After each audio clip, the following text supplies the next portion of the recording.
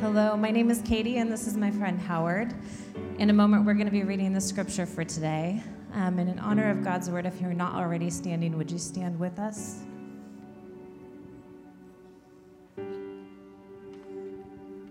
We're going to be reading the scripture, and at the end, we are going to be saying, Howard and I will say, "This is the word of the Lord," and you can respond with us by saying, "Thanks be to God." This is Luke 19:28-44. After Jesus had said this, he went on ahead, going up to Jerusalem. As he approached Bethphage and Bethany at the hill called the Mount of Olives, he sent two of his disciples, saying to them, "Go to the village ahead of you, and as you enter it, you will find a colt tied there, which no one has ever ridden. Untie it and bring it here. If anyone asks you, 'Why are you untying it?' say, 'The Lord needs it.'" Those who were sent ahead went and found it just as he had said. As they were untying the colt, its owners asked them, "Why are you untying the colt?" They replied, "The Lord needs it." They brought it to Jesus, threw their cloaks on the colt, and put Jesus on it. As he went along, people spread their cloaks on the road. When he came near the place where the road goes down the Mount of Olives, the whole crowd of disciples began joyfully to praise God in loud voices for all the miracles they had seen. Blessed is the King who comes in the name of the Lord. Peace in heaven and glory in the highest. Some of the Pharisees in the crowd said to Jesus, "Teacher, rebuke your disciples." "I tell you," he replied, "if they keep quiet, the stones will cry out." As he approached Jerusalem and saw the city, he wept and said, "If you, even you, had only known on this day what would bring you peace, but now it is hidden from your eyes. Days will come upon you when your enemies will build an embankment against you and encircle you and hem you in on every side. They will dash you to the ground, you and the children within your walls. They will not leave one stone on another, because you did not recognize the time of God's coming to you." This is the word of the Lord. Thanks be to God. Please be seated.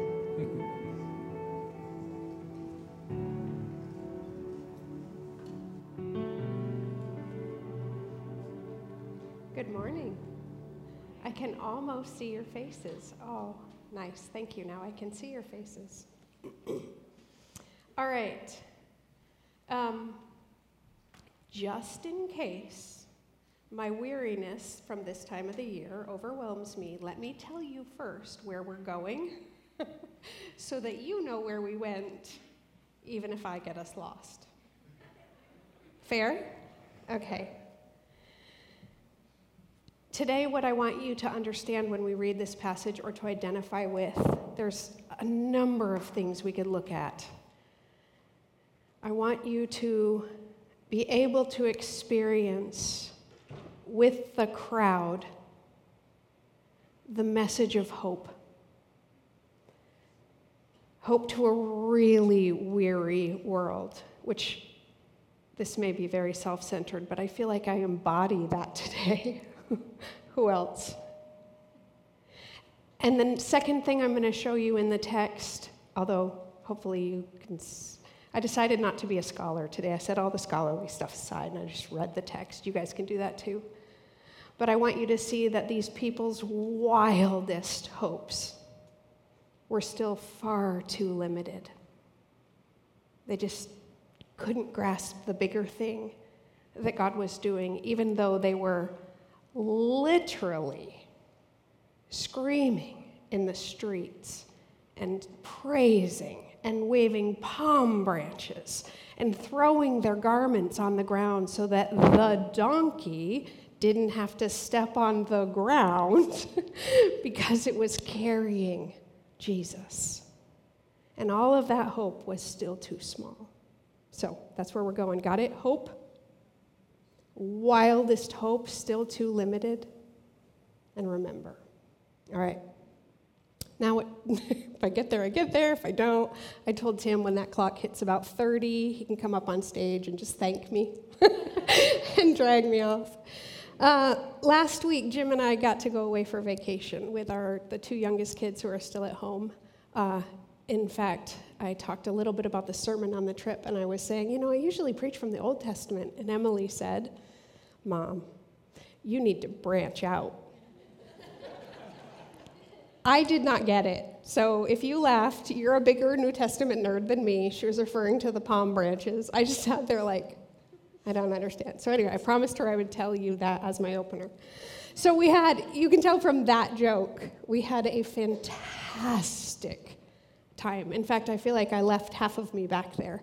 We sat in the sun. We visited family members on our way down there. We sat at the beach. It was 80 degrees and sunny. We didn't get too burnt. We ate great food. We slept in. Jim napped every day, which is a switch for us because usually I nap twice a day. And we just had such a great time. It was fabulous. And honestly, it could not have come at a better time. We were exhausted. This is a tougher time of the year anyway for me. April marks the month of all 4 of our children we don't get to raise, so I get kind of melancholy in April. It's also coming near the end of the semester, and I've been pouring myself out the best I can in classes and to students and hearing their pain. Our young adults today are amazing. And what they're walking through, you'd never know by watching. They're just phenomenal. And it's such an honor and a privilege to share those things, but it's exhausting. And plus, I love to teach from the Old Testament. And the reason I love to teach from the Old Testament is because people don't understand it. So unlike this passage where I'm going, oh shoot, what if I teach it wrong? Everybody knows this passage. In the Old Testament, I'm going to tell you something you didn't know before. But the other thing about teaching the Old Testament is there's a reason people don't understand it. It's hard. And by the end of the year, I'm just done. I tell my students at the end of every year, this summer, I'm going to not be a scholar because I'm tired of looking at is God really good if he still kills people? I'm just going to walk with him. Take your questions elsewhere. I study it all year long, and in the summer, I'm just going to kind of trust him. I'm just going to enjoy him because while those questions energize me the rest of the year, I'm tired now. And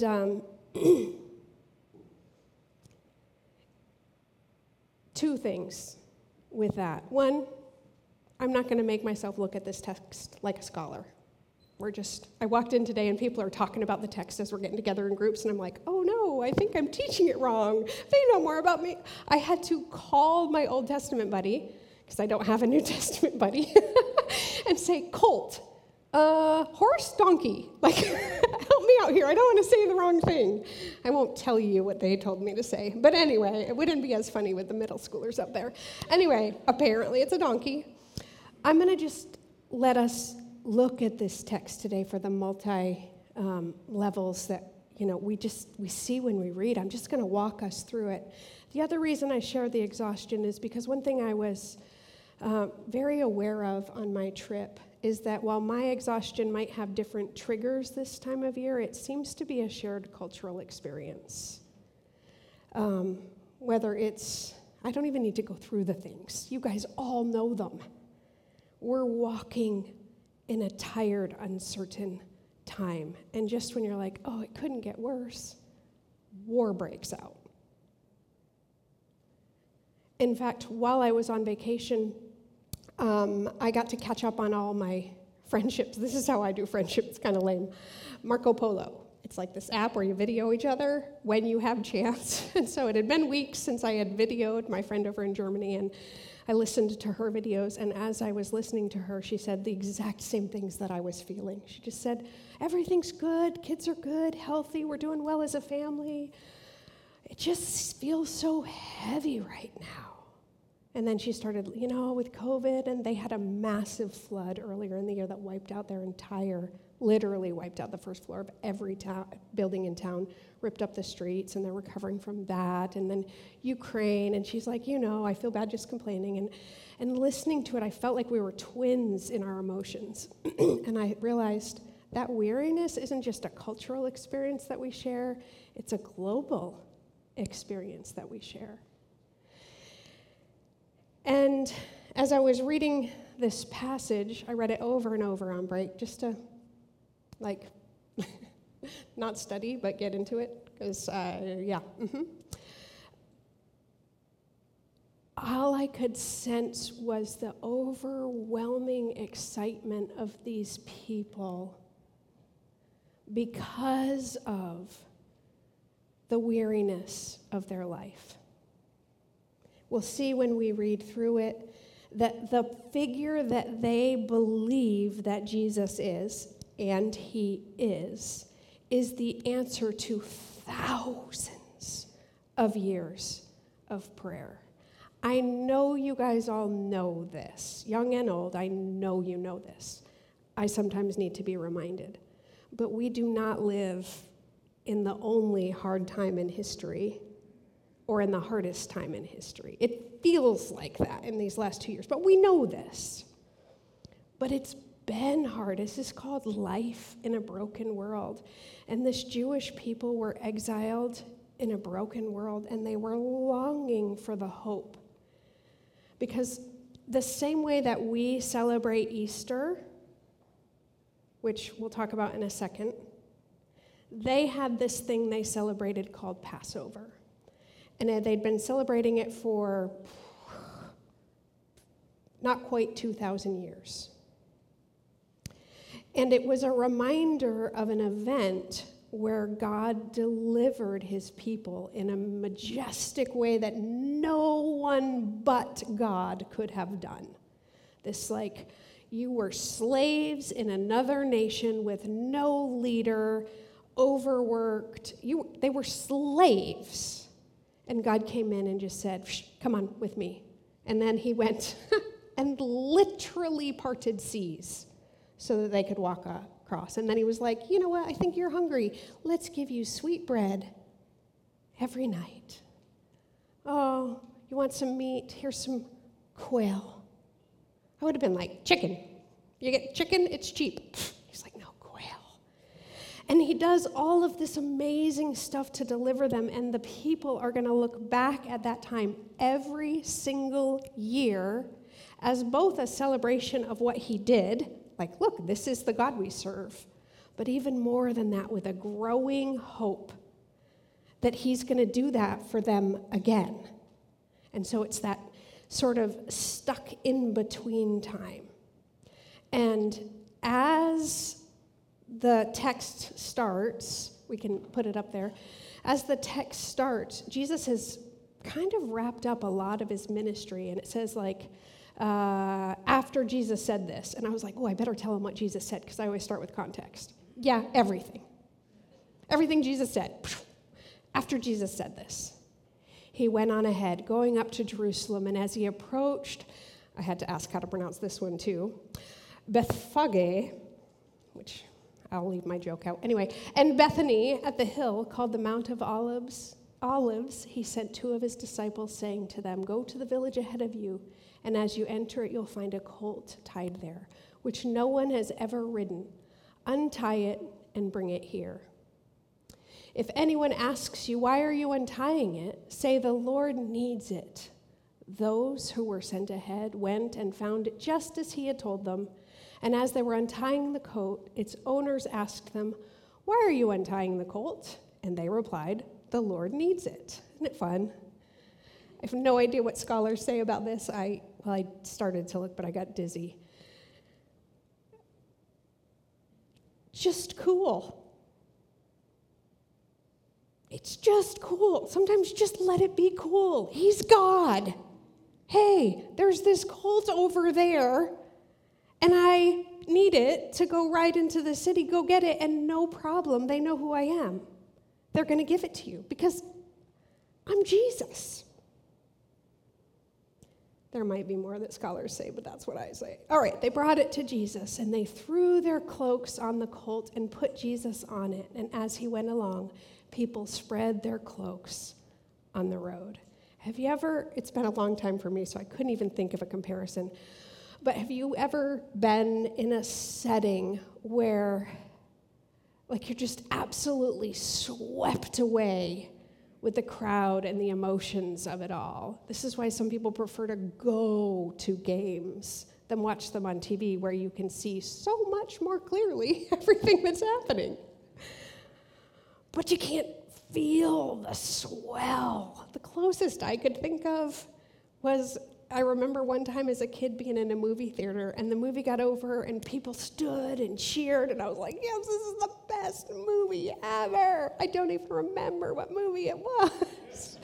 But there was this surge, and that's what's going on with these people. They're laying the way, this triumphal entry. And for me, right now, in this incredibly weary, exhausting time in life, although I can't imagine what it would look like to have a figure that would so awaken my tired heart that I would see that much hope and join in, it's hard for me to fathom right now. I'm tired, even after a break.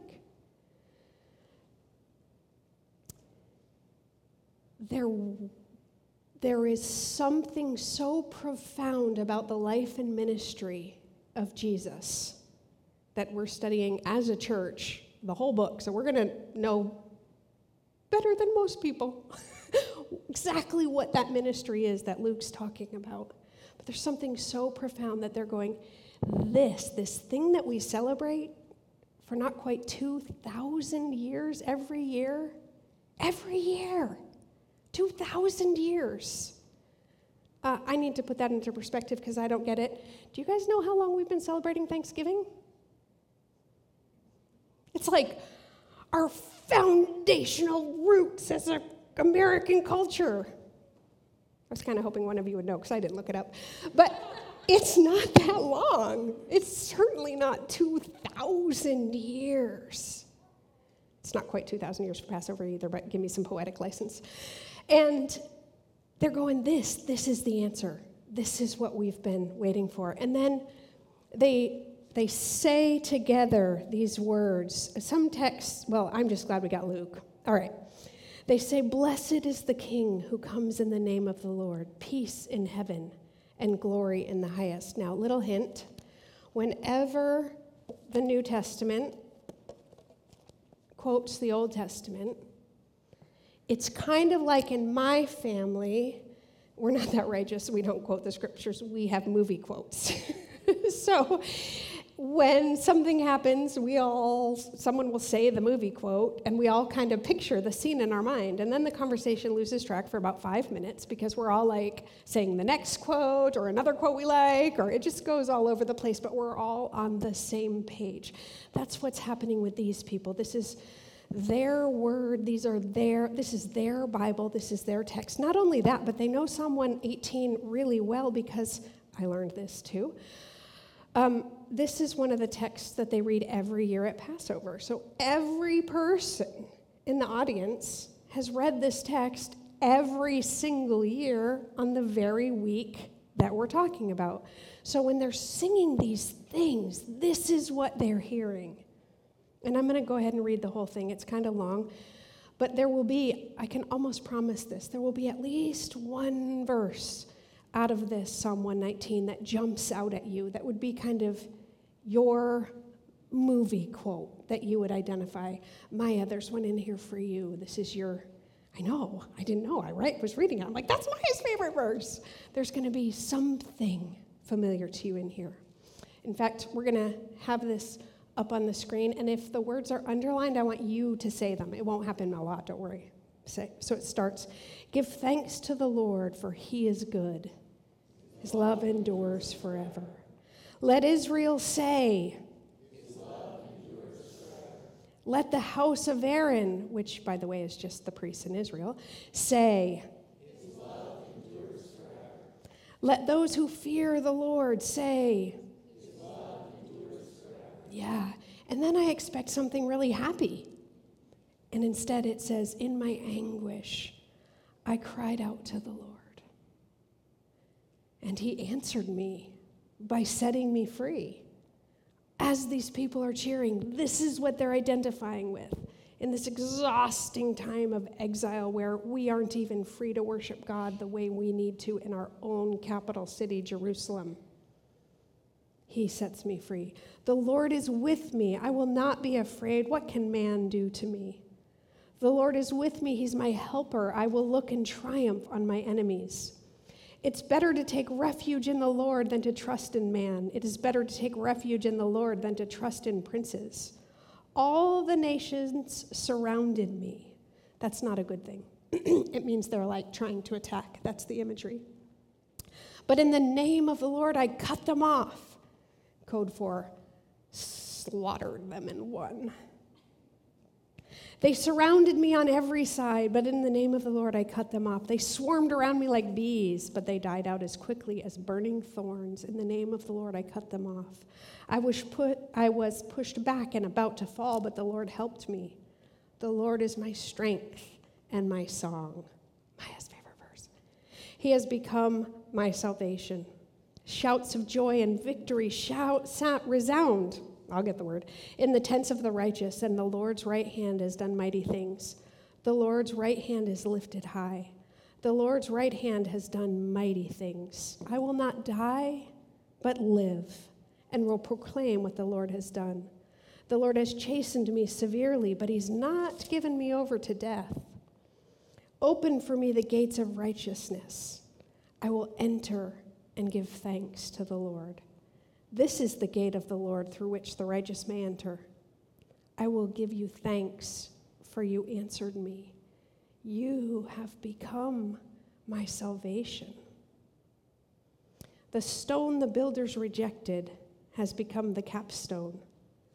The Lord has done this, and it is marvelous in our eyes.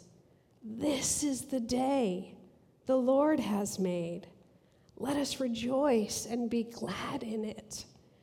It's said way back here, but the people who are shouting this are like, today's the day. The salvation is here. Look, he's riding forward. Now I lost my place. This is the day the Lord has made. Let us rejoice and be glad in it. O Lord, save us. O Lord, grant us success. Blessed is he who comes in the name of the Lord. From the house of the Lord we bless you. The Lord is God. He has made his light shine upon us with boughs in hand. Palm branches, stuff like that. Join in the festal procession up to the horns of the altar. You are my God, and I will give you thanks. You are my God, and I will exalt you. Give thanks to the Lord, for he is good. His love endures forever. That is what the people are shouting. Like, I don't know about you. I know that I'm not in exile, and I know that my life isn't as hard as theirs, but I read that, and over and over and over again, my heart's like, thank you, Lord. Thank you, Lord. Thank you. Yeah, that would be really nice. And they're looking at this figure, Jesus, who's coming, and they're overwhelmed with hope. Can you kind of identify at least with the mood that's going on? Jesus ushers in hope. The passage that we're reading continues, though, because as Jesus looks out over the city, he sees a different view. And he knows what's coming within the next week. This is going to be the rockiest week the world has ever known. Even just remembering it in these next 7 days, I get confused. I'm like, Friday, am I supposed to wear black? Am I supposed to be sad? Am I supposed to celebrate? He died for me. Yay, sad.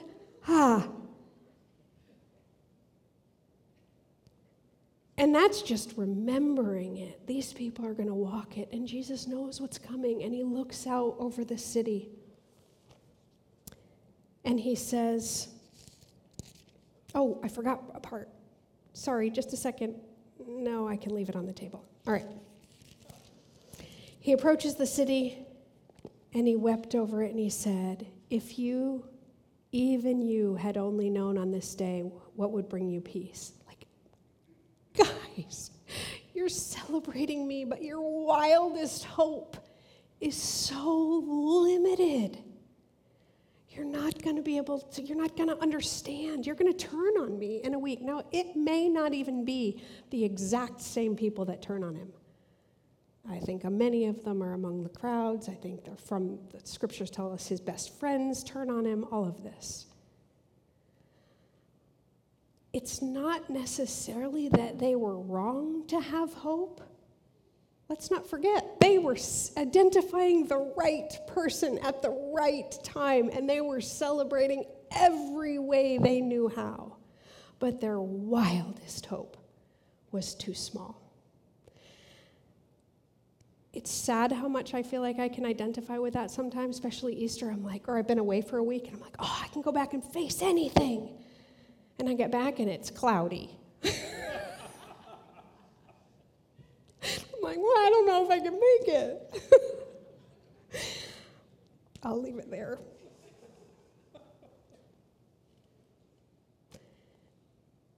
Jesus, in the passage that I'm not reading, but he goes on again. He goes to Jerusalem, the people who should know, and says they still don't know. It's still too small.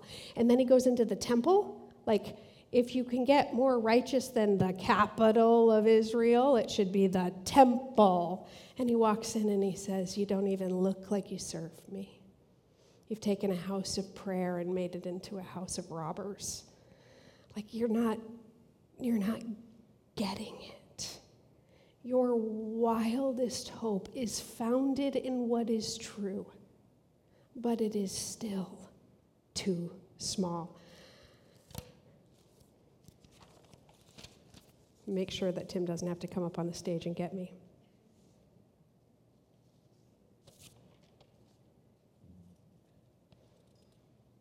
Didn't say any of this.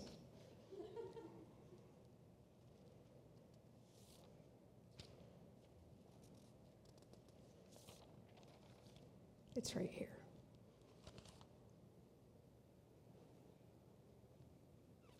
I mentioned that throughout.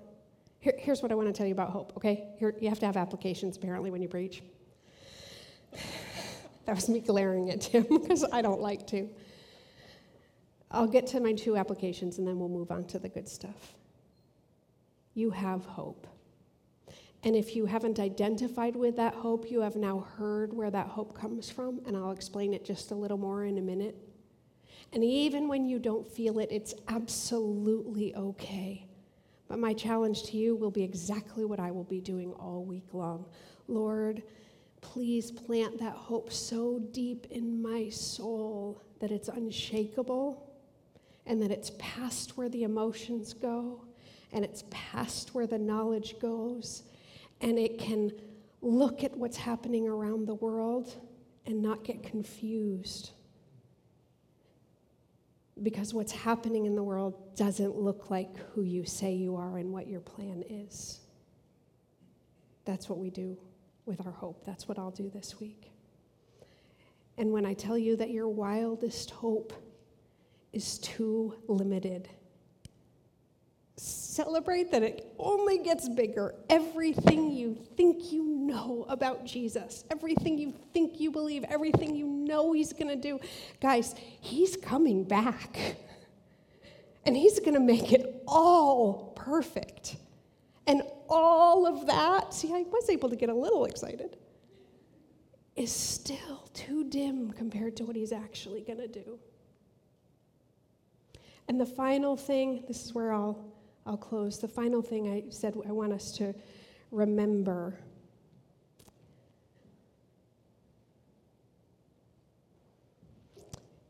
I sat down and I thought, I'll just tell them the gospel story. That's really easy. We don't do that a lot from the front. I'll just talk them through the week. That is not an easy story to tell. And you sound a little absurd when you tell it. You don't have to worry. God became a people and let himself be beat up and killed. So he took your sin, and now you don't have to die, except that you kind of still will die. But you're going to go to heaven and be with him. I don't know how the rest of the world evangelizes. It is a good thing God put me with believers all day long, because I'm like, I get it, but I don't know if he can get you to get it. But here's what I wrote. This crowd, this city, this world is going to experience the most dizzying week imaginable. We call it Passion Week or Holy Week, or sometimes just the week leading up to Easter. This deliverer king that the people are cheering for is going to be betrayed by one of his closest friends for a cash bribe. Then he's going to be arrested and shuffled around among different rulers who are completely playing political power games. Then he'll be sentenced to death by someone too scared to kill him and presented to the crowd with a murderer. And the crowd gets to pick who goes free. This crowd, who was laying the jackets off their backs under the feet of the donkey just because Jesus was riding on it, will join in the chant to have him nailed to a tree and hung there to die. Even if he were just a man, his death would have been brutal and unimaginable, as would the betrayal, the beatings, and the berating of the crowds. But this wasn't just a man. It was God. And God isn't supposed to die. And he certainly isn't supposed to let himself be bullied and beaten. But he did. And he died. And his body was wrapped up in cloth and placed in something like a funeral vault. And the vault was sealed and guarded. But this wasn't just God. It was a man, a person. And a person isn't supposed to come back to life. And he certainly isn't supposed to go forgive all those who betrayed him and then offer them life. But he did. And when it comes to explaining the hows and whys of this insane mystery of a deliverer king who was actually God, who gave his life, and then, even though he was still a man, came back to life, the Bible explains it this way: it was because he loves you.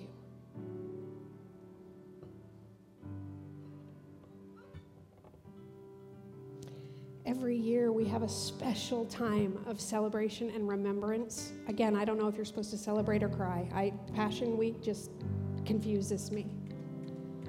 And I want you to understand that even if you can't grasp the vastness of it, apparently that's acceptable and you're still a Christian. So just give it your best shot. But we also do something every week that reminds us of his sacrifice. Because I remember sitting one day in a faculty meeting, and a new faculty member was asked to give the devotional, and he stood up and he said, "Do you know how intimidating it is to give the devotional on your first day of work to a room full of Bible PhDs?" And then he said something I'll never forget.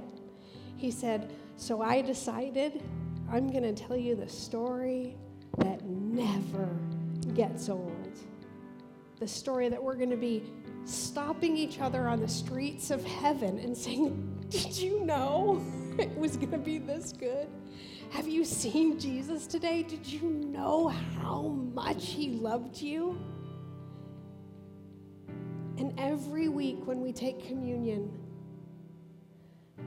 we do that in remembrance of that time, that act act, that crazy moment in history where the world kind of blew up and calendars restarted and we started a new hope in the God that would deliver us.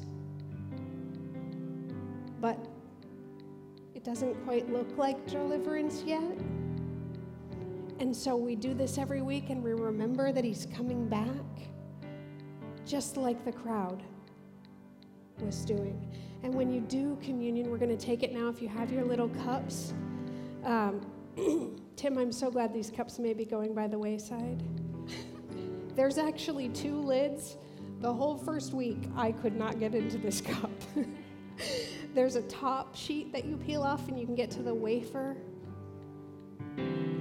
That little wafer represents the body of Christ that he gave to take away the sins of the world. I know we say it with such certainty, but it should baffle the mind. And the second little clippy flasp thing will help you open it up and get into the drink. And that reminds us of the blood of Christ, the blood he shed willingly for you. And then on Sunday, this coming week, even on Friday at 7, I learned at 10 and 9 and 11, we're going to be here at 10, as usual. We're going to celebrate that it wasn't just a death, but that Christ showed his power even over death. Only God can do that. As he raised back to life and went home to the Father. I'm going to go ahead and pray for us. And if you haven't, if you're waiting for me to give you a better clue, now's time to take communion. Gracious Heavenly Father, we can't wrap our brains around who you are and what you've done. We can only say your name and thank you and praise you that if we are as kind of ignorant of your big-time plans, as other people throughout history have been, that you accept that and that you did it anyway and that you love us. And that while there are mysteries we can't explain, that doesn't take away the truth of them. And that what we need to know, you've already told us. You did this because you love us. Amen.